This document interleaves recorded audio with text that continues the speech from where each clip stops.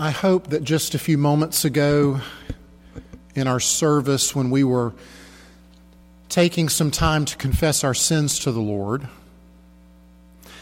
I hope that the Holy Spirit brought some specific sins to your mind for you to confess.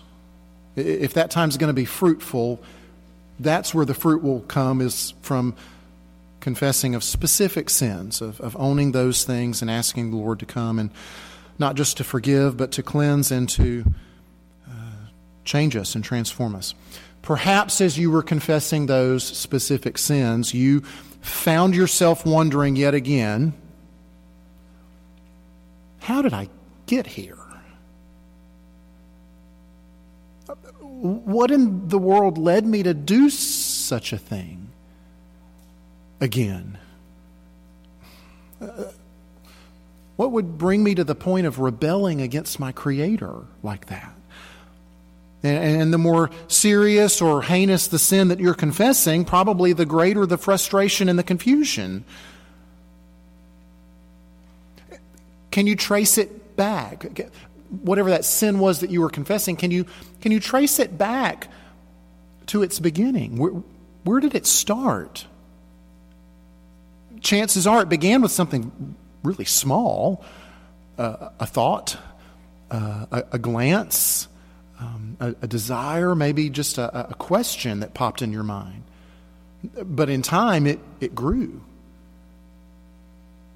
It grew into something much larger, maybe even exponentially bigger, kind of like the tiny acorn that becomes the mighty oak. We're moving into Genesis 3 this morning.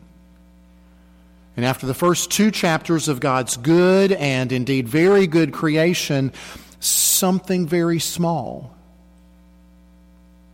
a tiny seed, if you will lead to all of its undoing. And we want to look carefully at that this morning to understand how it happened then, to understand how it happens now, how it keeps happening. That, by God's grace and mercy, fewer and fewer of those seeds will sprout and take root in our lives. Would you stand, if you're able, for the reading of God's Word? Genesis chapter 3, the first 7 verses. Now the serpent was more crafty than any other beast of the field that the Lord God had made. He said to the woman, "Did God actually say, 'You shall not eat of any tree in the garden'?" And the woman said to the serpent, "We may eat of the fruit of the trees in the garden. But God said, 'You shall not eat of the fruit of the tree that is in the midst of the garden, neither shall you touch it, lest you die.' But the serpent said to the woman, 'You will not surely die.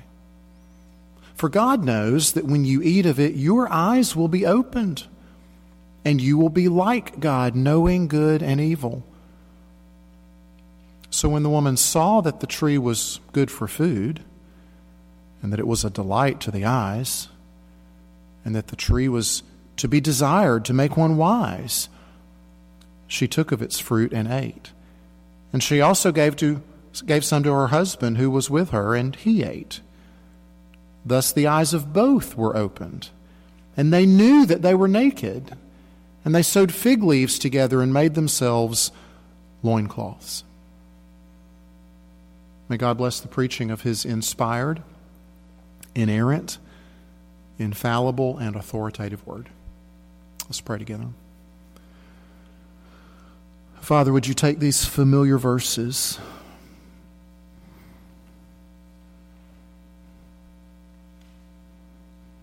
and would you help us understand our own propensity to rebel against you? Would you help us to understand and to see how it often starts so small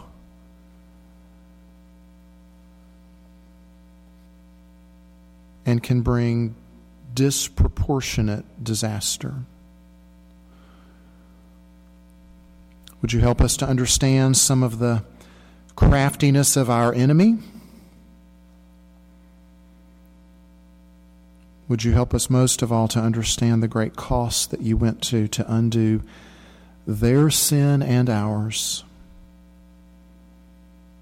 And would you bring great glory to yourself in the process? We ask in Jesus' name and for his sake. Amen. Please be seated. There's an outline in your worship guide. It may help you follow along. First thing we want to look at this morning are the seeds of temptation. These seeds of temptation that are sown by a shrewd serpent. Our translation before us this morning, the ESV, uses the word crafty, which has a negative connotation right off the bat, doesn't it? It sounds bad. Crafty. Interestingly enough, though, this word, the majority of times that it gets translated in the Old Testament, is translated prudent. It's actually a virtue that the wise are supposed to cultivate. Proverbs 12:16 says, the vexation of a fool is known at once, but the prudent ignores an insult. Proverbs 13:16, every prudent man acts with knowledge, but a fool flaunts his folly. It's the same word used here in Genesis 3 to describe the serpent. See, originally this was good. Originally the serpent was part of God's good creation. He has a good character trait. Prudence. Being shrewd. But under the wrong influence, good things are perverted and misused. So it is under Satan's influence. And that's what this is. We know that this is Satan speaking through the serpent. It doesn't tell us explicitly in these verses, but we know from the larger context, will be without a doubt later on in this chapter. And we know that something supernatural is going on here because snakes don't usually speak. But this one does. He speaks to sow seeds of temptation. And he is indeed very crafty, very shrewd in the process. See, he doesn't approach the man, does he? No, he approaches the woman. He doesn't approach the one who was created first, who exercised his authority, even of giving the serpent his name. He goes instead to the woman. And he begins with a simple question, an innocuous question, really. Did God actually say,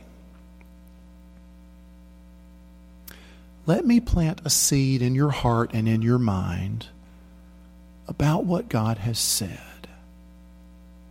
Did you hear it correctly? Could you be mistaken about what you heard? Did God actually say what? What specific thing is the serpent calling into question? Did God actually say, you shall not eat of any tree in the garden? Now, why would he ask that? See, this isn't the temptation itself. These are merely seeds. This is paving the way for the temptation. This is getting her ready to be tempted. What's he trying to do? How is he trying to portray God? Stingy? Miserly? Just plain mean? What kind of a God is this? He wants her to begin to wonder. Serpent takes what God has said and twists it, distorts it. And I want you to pay close attention throughout all of this. Throughout nearly every step of this process, how God's Word is at the center of it all. How God's Word is used, how God's Word is abused, how God's Word is forgotten, not believed, not trusted, not remembered exactly quite right. God's word will make or break the temptation and the potential for sin at every step of the way. So, if the seeds of temptation are the way the serpent approaches the woman and questions and distorts God's word, then the seeds of the actual sin are found in the woman's response. How she carelessly, unwittingly even, nurtures these seeds, gives them fertile soil, good conditions for sprouting. Back in chapter 1, after God created the man and the woman, verse 28, he says, "And God blessed them. And God said to them, 'Be fruitful and multiply and fill the earth and subdue it, and have dominion over the fish of the sea and over the birds of the heavens and over every living thing that moves on the earth.'" As soon as the serpent asked his question, Eve should have responded with both strength and clarity. As God's image bearer, as his representative, she had been given dominion over this creature. And this creature is misrepresenting the Creator. Her response to the serpent should have been an emphatic no. A strong rebuke. "You couldn't be more wrong," she should have said. "It's basically the exact opposite of what you said, you stupid snake. He said we could eat of every tree, with only one exception. He's not miserly or stingy. He's abundantly, over the top, generous with us. He's given us so much more than we deserve or have a claim or a right to." But instead, hers is the mildest of correctives. "We can eat of the trees," she says. She leaves off the every. That's what God said. "You may surely eat of every tree," with only one exception. She leaves off the every. Now that might seem trifling to you. That might seem like nitpicking. But leaving off the every minimizes the gracious generosity of God. And then she overcorrects what the snake has said. We're not supposed to eat of this one tree or touch it. God never said that. She's added to what he has prohibited. She's making more of the prohibition than God did. She's minimizing his generosity and maximizing his strictness. Maybe she's already bought into what the snake is suggesting. That God's not generous, that his commands, well, they are a little unreasonable, aren't they? Don't they seem a little much? When you consider God, when you think about him, what do you tend to maximize? What seems to loom large in your mind when it comes to God? Is it his strictness? Is it what he said you can't do? What do you tend to minimize? What do you tend to make little of? What do you tend to not think a lot about? Is it how very good he's been to you? How much he's given to you that you don't deserve? What do you do? Eve's not doing a terribly good job of handling God's word, of what God has said, of how he's spoken. She's not insisting on exactly what God has said. She's not getting it quite right. And it also seems there may be a little doubt in her mind, maybe just a little bit, just in the very back of her mind. if what God has said is even true. The command about the tree, back in chapter 2, verse 16, said, in no uncertain terms, if you eat of it, you shall surely die. When Eve reiterates it back to the serpent, inaccurately, she doesn't say, shall surely die. She says, lest you die. Lest? Is this trifling? Is this nitpicking? I don't know. Other places lest gets used in Scripture tends to have a degree of uncertainty about it. Something is a possibility, but not a sure thing. Lest sounds like in case we might die.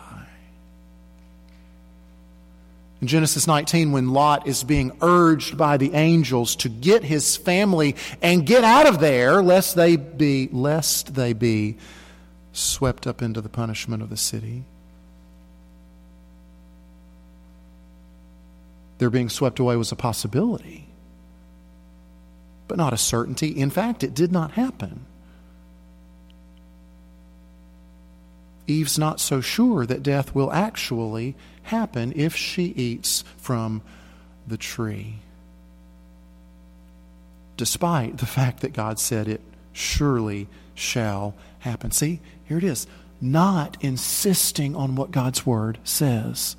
Not knowing God's Word. Not believing God's Word. Such fertile soil for the seeds of temptation and of sin to sprout. And so the temptation certainly does sprout. The serpent hears how Eve handles God's Word, probably senses her lack of belief in what God has said. He sees his opportunity, and like a snake, he strikes.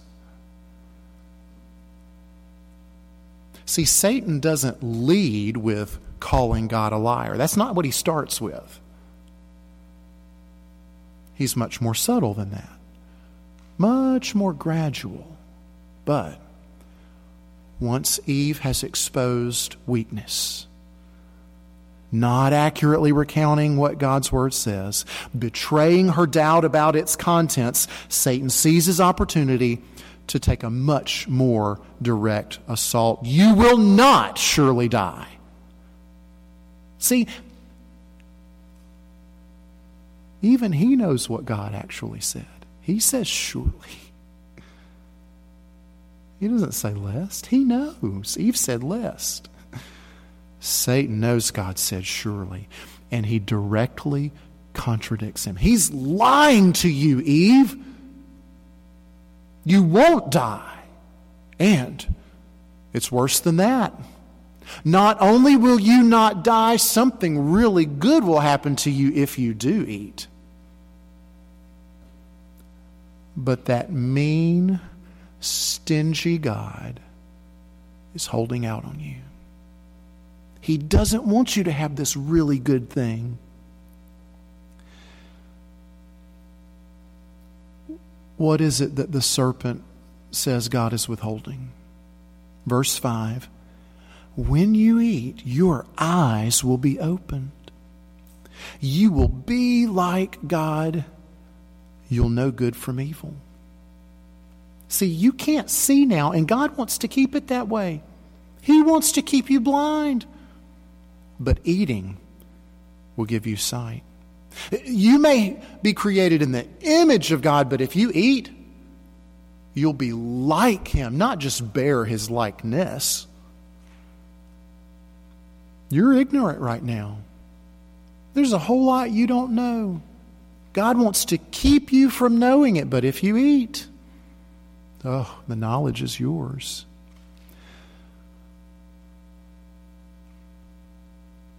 The lies in this temptation, if believed, are so foundation shifting, so life altering,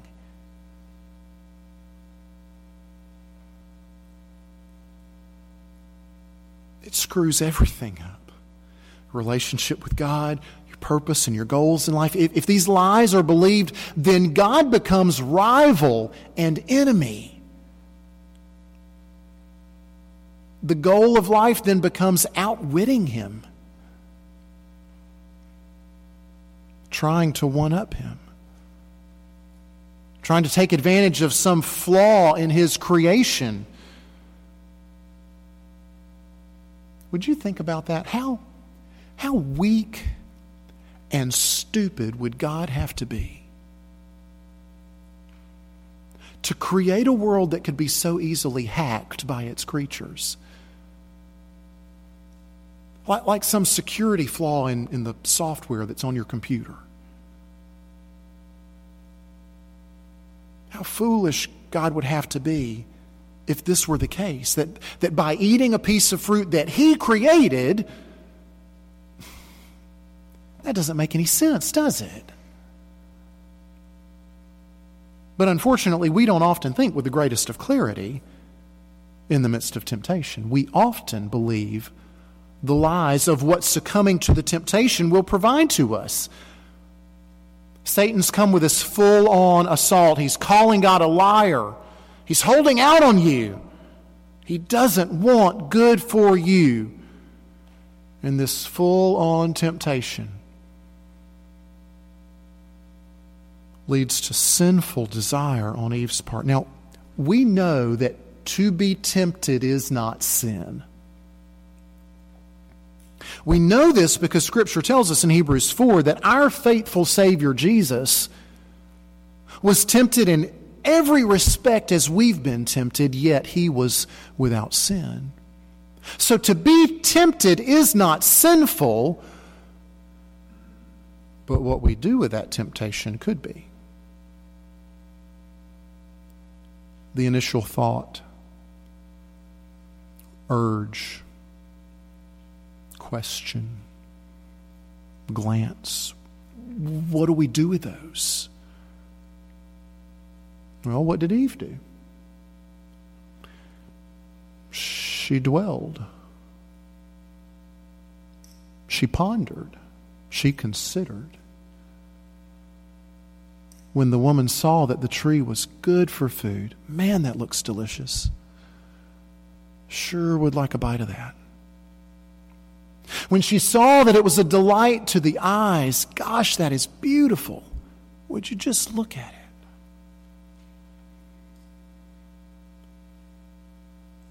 She saw that it could make her so wise. Yeah, I could really use that. I could use some wisdom. I need to know some of these things that I've got questions. I need to know some answers.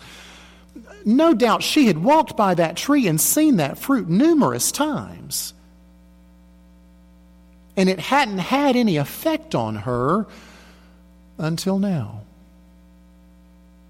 And now it's as if she's persuading herself that it really is a good idea, isn't it? We don't ever do that, do we?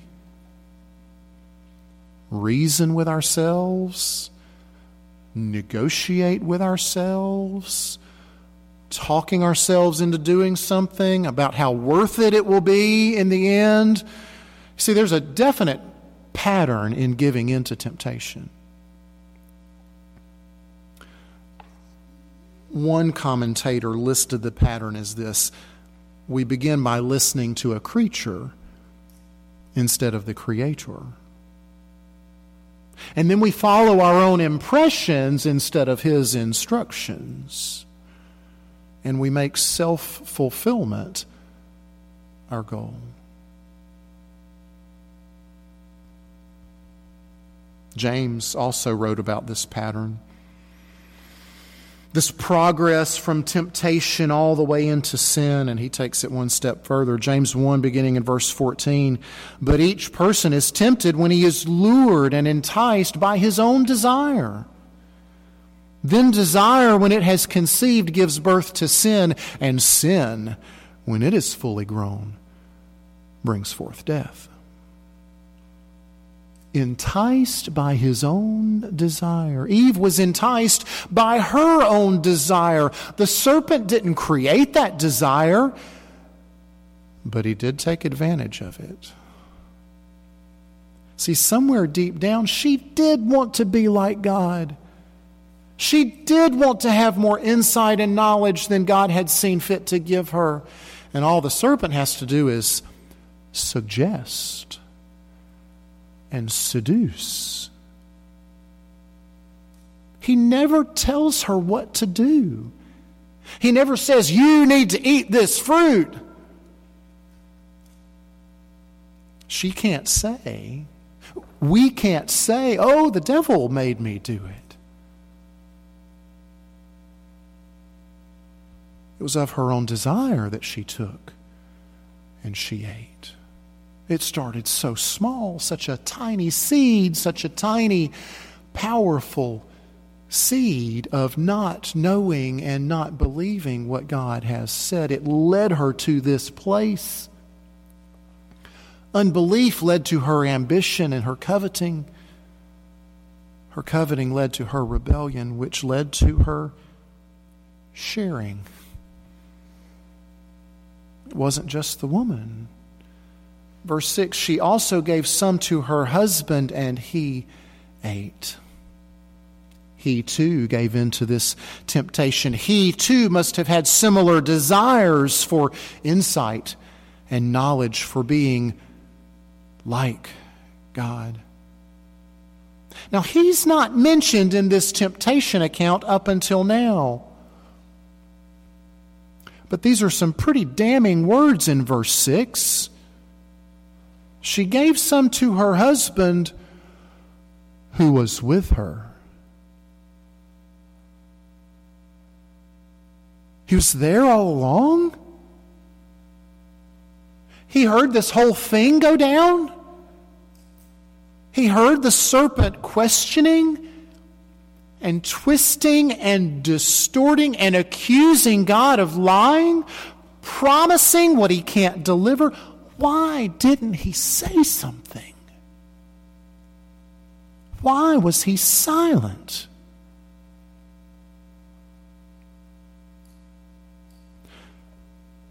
Perhaps he was just as easily convinced of God's lack of goodness and generosity. Maybe he too felt like God was being too strict. Perhaps he too doubted if they would really die. Maybe he just lacked the courage to speak up. Maybe he didn't want to disappoint his wife. But his silence was sinful. His silence was a shirking of authority and responsibility. He was created first. He gave the animals their names. He would even give Eve her name. He should have said, no. That's not what God said. The snake's got it all wrong. Don't believe him. He too should have exercised his dominion over the snake, should have rebuked him, should have punished him, put him to death on the spot.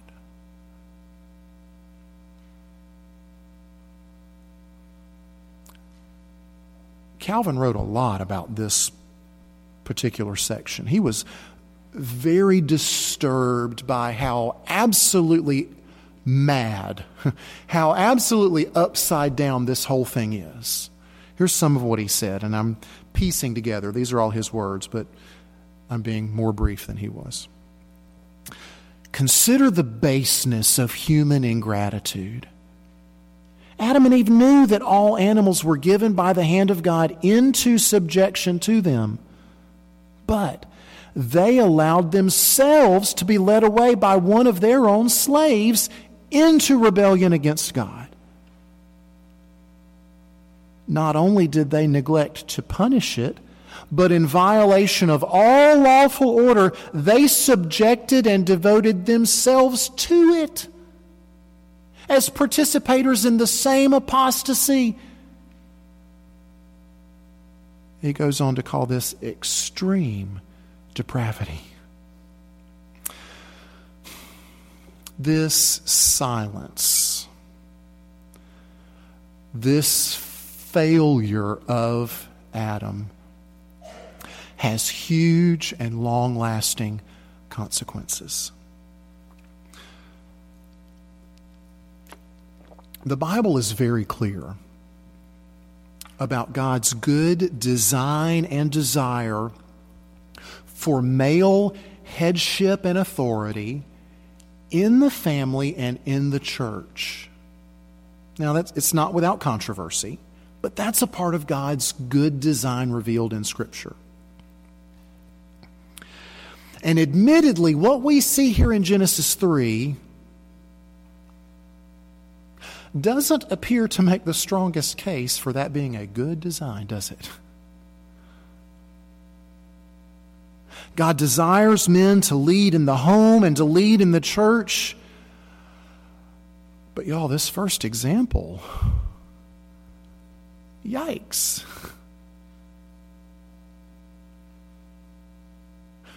But this first example is vital to us having a right understanding of male headship and authority in the home and in the church. See,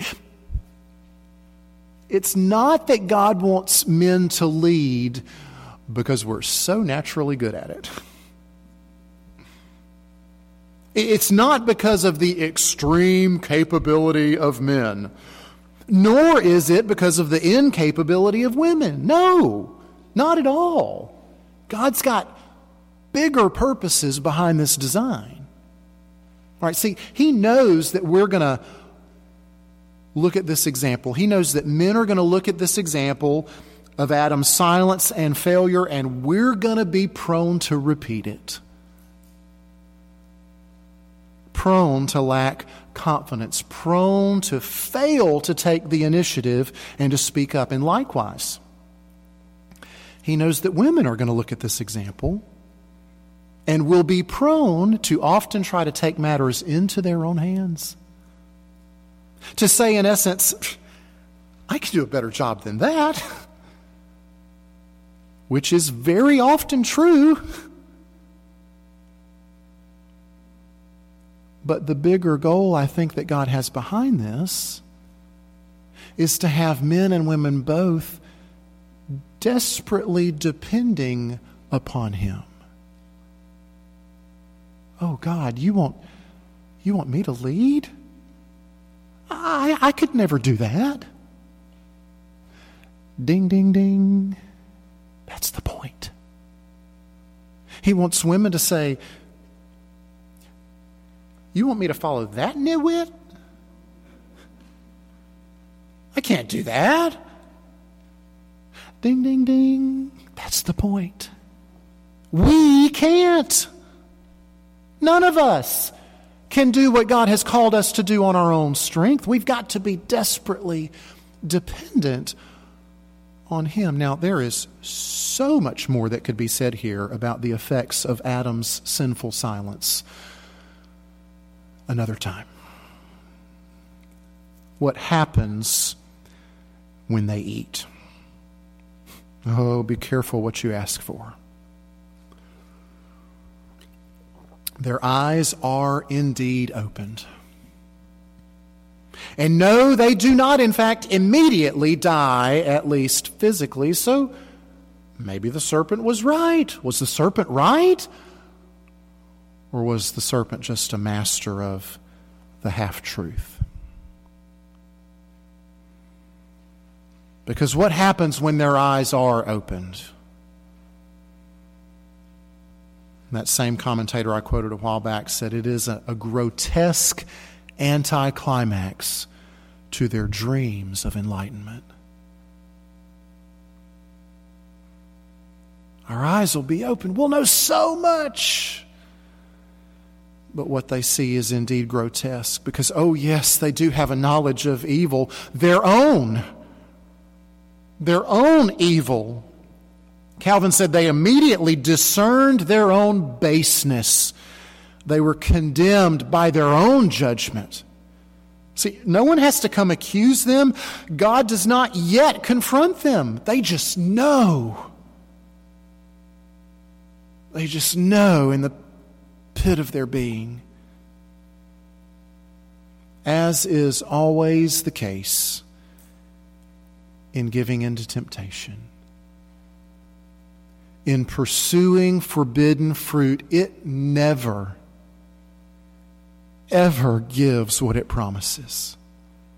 Yes, they see, but what a sad seeing it is. Seeing that makes them feel shame, even about their own bodies. They now want to hide from each other. Marriage relationship has been deeply broken and affected. They want to hide from God. This one who they now perceive as their rival, as their enemy. This simple act of eating that fruit had huge consequences, and it would take the moving of heaven and earth to undo them. This one who took the form of a serpent, convinced them that God was their enemy, and now to fix what they have done, God will have to take the form not of a serpent, but of a servant. He himself would have to taste poverty and death. That's not what your enemy does. That's not what your rival does. That's not what a stingy, miserly God does. But he would take on flesh, and he would live righteously and die sacrificially in our place. The death that we earned and deserve. See, he would do all that. He had to do all of that so that taking and eating could become take and eat. They took and they ate. Jesus, on the other side of his righteous life and sacrificial death, now tells us, take and eat. His broken body tells us also to drink of his shed blood. He had to do all that he did so that those words that initially brought damnation and condemnation could be our very words of salvation and of life. Let's pray. Father, I pray that that truth would ring out the next time that we do come to the table. Of how even those words, take and eat, had to be redeemed. They had to be transformed from their improper use, from their perversion of seeing you as rival and enemy, to know you as our great Savior, to know you as our great sacrificial Lamb who was slain, though he had no sin of his own. Oh, Father, would you bit by bit take away the power of the temptations that we face? Would you make us such good students of your word? Would you make us mindful of what you've said? Would you help us to commit it to memory? Holy Spirit, would you give us recall of what you have said in the word when the enemy would seek to sow those seeds, would seek to cast those doubts? Would you cause the word to come bubbling up in our minds and in our hearts? Would you help us to remember in those moments that it never gives what it promises? God, you're not the liar. Temptation is the liar. Our enemy is the liar and the father of lies. Would you, by your grace and mercy, continue to change us and transform us through the power of the gospel, that we might be conformed to the image of our Savior, and that he might be glorified and exalted. We ask in His name and for His sake. Amen.